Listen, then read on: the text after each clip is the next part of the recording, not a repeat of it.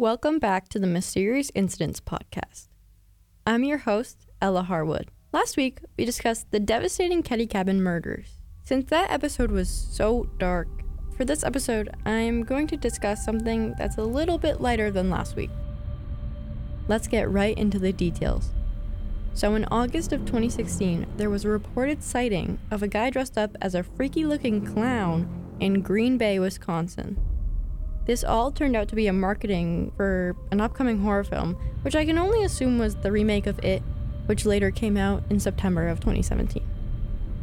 What came later is what we are discussing on this episode, and that is the 2016 killer clowns.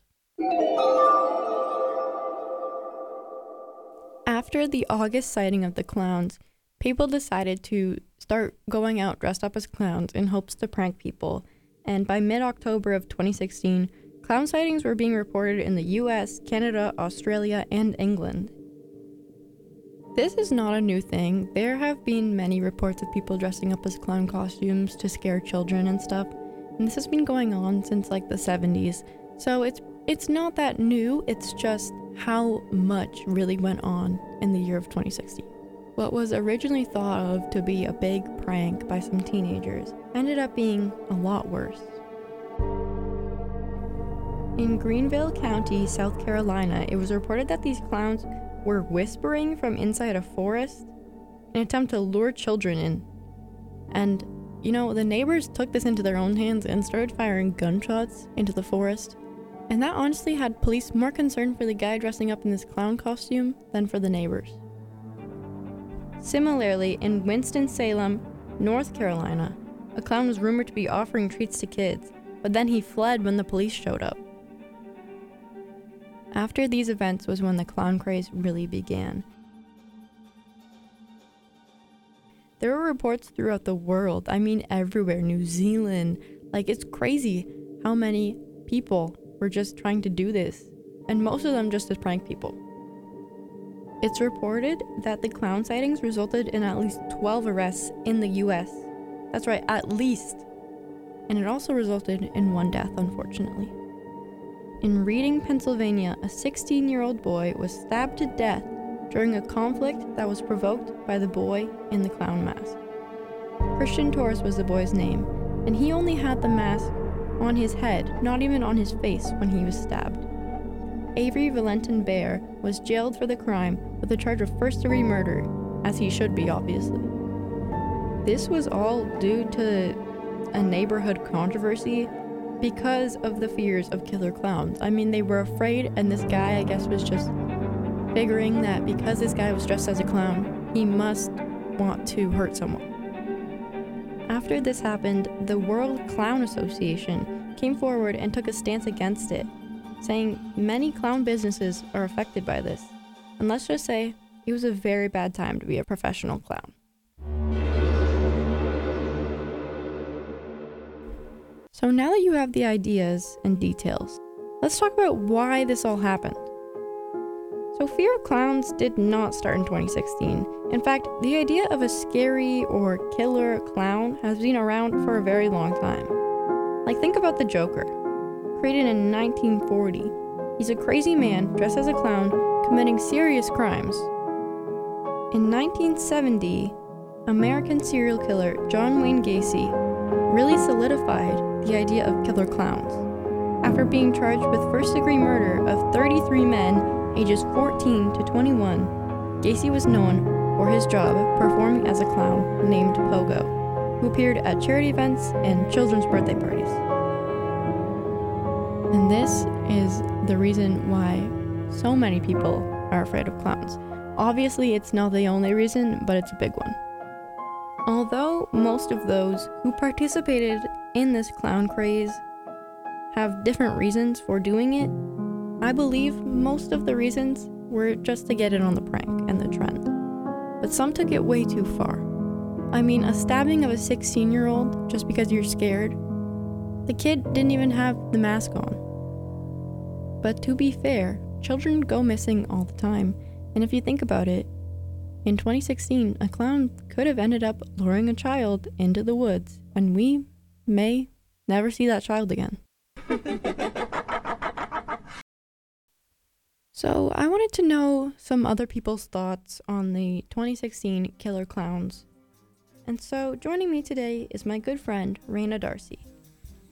Thanks for joining me on my podcast today, Raina. Yeah, it's no problem. Okay, so my first question for you is, what are your thoughts on the clown mysterious events that happened? I mean, I don't know. It was really scary at the time, but looking back, it's also a little bit funny in a way. I never personally felt like I was in danger by it, but clowns have never been that scary to me. I know I had friends who were like always so terrified of clowns. Yeah, I remember I would always like talk about it with my friends, and like, I don't know, it was weird.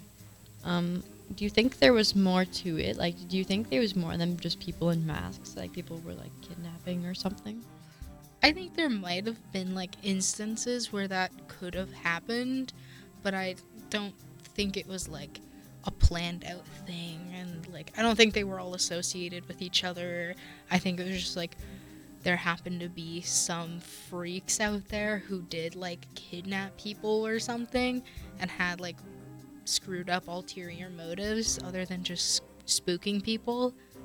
Yeah, so you think like because it was like a worldwide thing that was happening, they were just like, oh, this is a good idea, this could help me lure children into the woods. Yeah, I think some people did take advantage of the sensationalism of it, so, but I don't think it was like the whole point of the whole clown thing. I don't think that was the point. Do you have any experiences with this?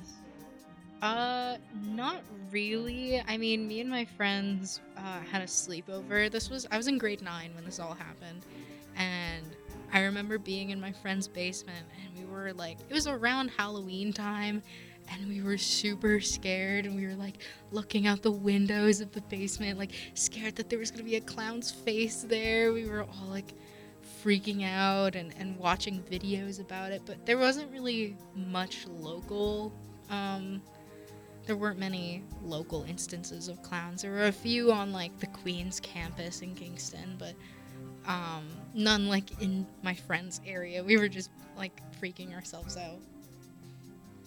Is there anything else you want to add?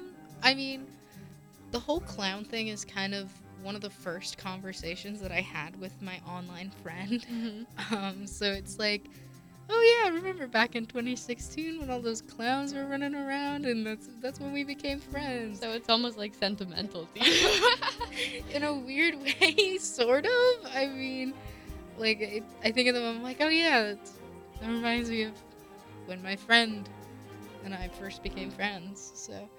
Okay, well, thanks for joining me on the podcast again, Raina. Yeah, no problem, anytime. This mystery really hits close to home for me.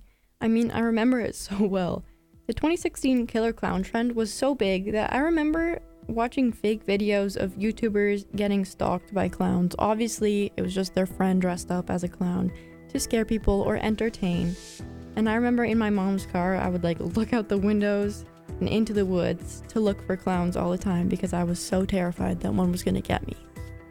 So I want to know, do any of the listeners out there have any experience with the killer clown craze? Because I would really love to hear your stories.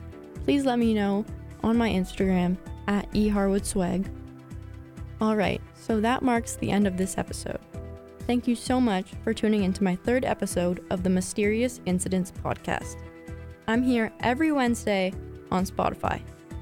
Be sure to stay tuned for my next episode. We are going to be discussing a well-known true crime case that'll really rip your socks off. Okay, bye.